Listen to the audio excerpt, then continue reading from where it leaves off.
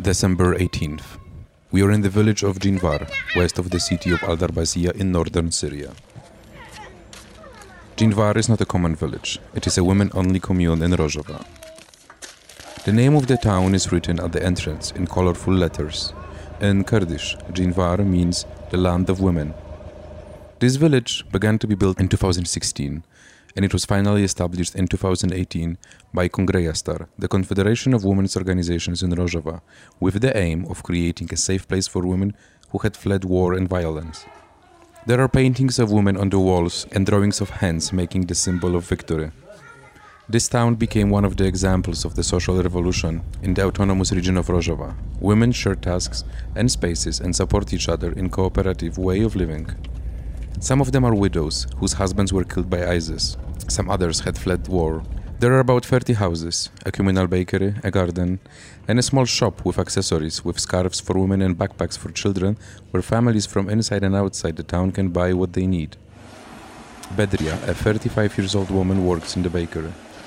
She prepares the dough with flour. She kneads it with her hands. A young man puts the round loaves into the oven and bakes them. And some girls who live in the village deliver the bread. Outside of the bakery there is a group of young men who help to cover the roof of a house to make it safe from cold and rain. The village is almost forbidden to men. They are allowed to visit Jinvar, but they cannot live in it or spend the night there. Bedria has been here with their children for 1 year and a half.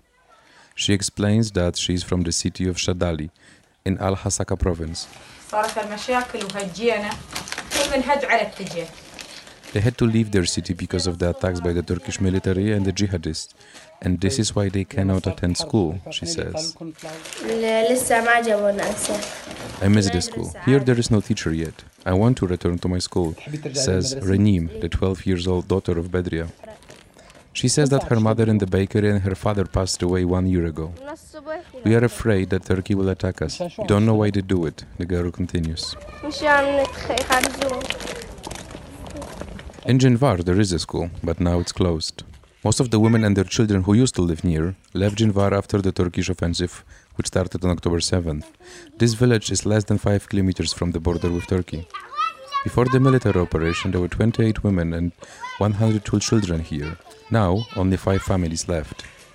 Shireen, a 40-year-old woman, explains that she left the village after the Turkish offensive, but she has returned. She explains that she cooks for the women and children from the town. The Turkish offensive in northeastern Syria almost undid the utopia of the only women commune in Rojava. There are still some women who stay and some kids who play sliding down a sledge.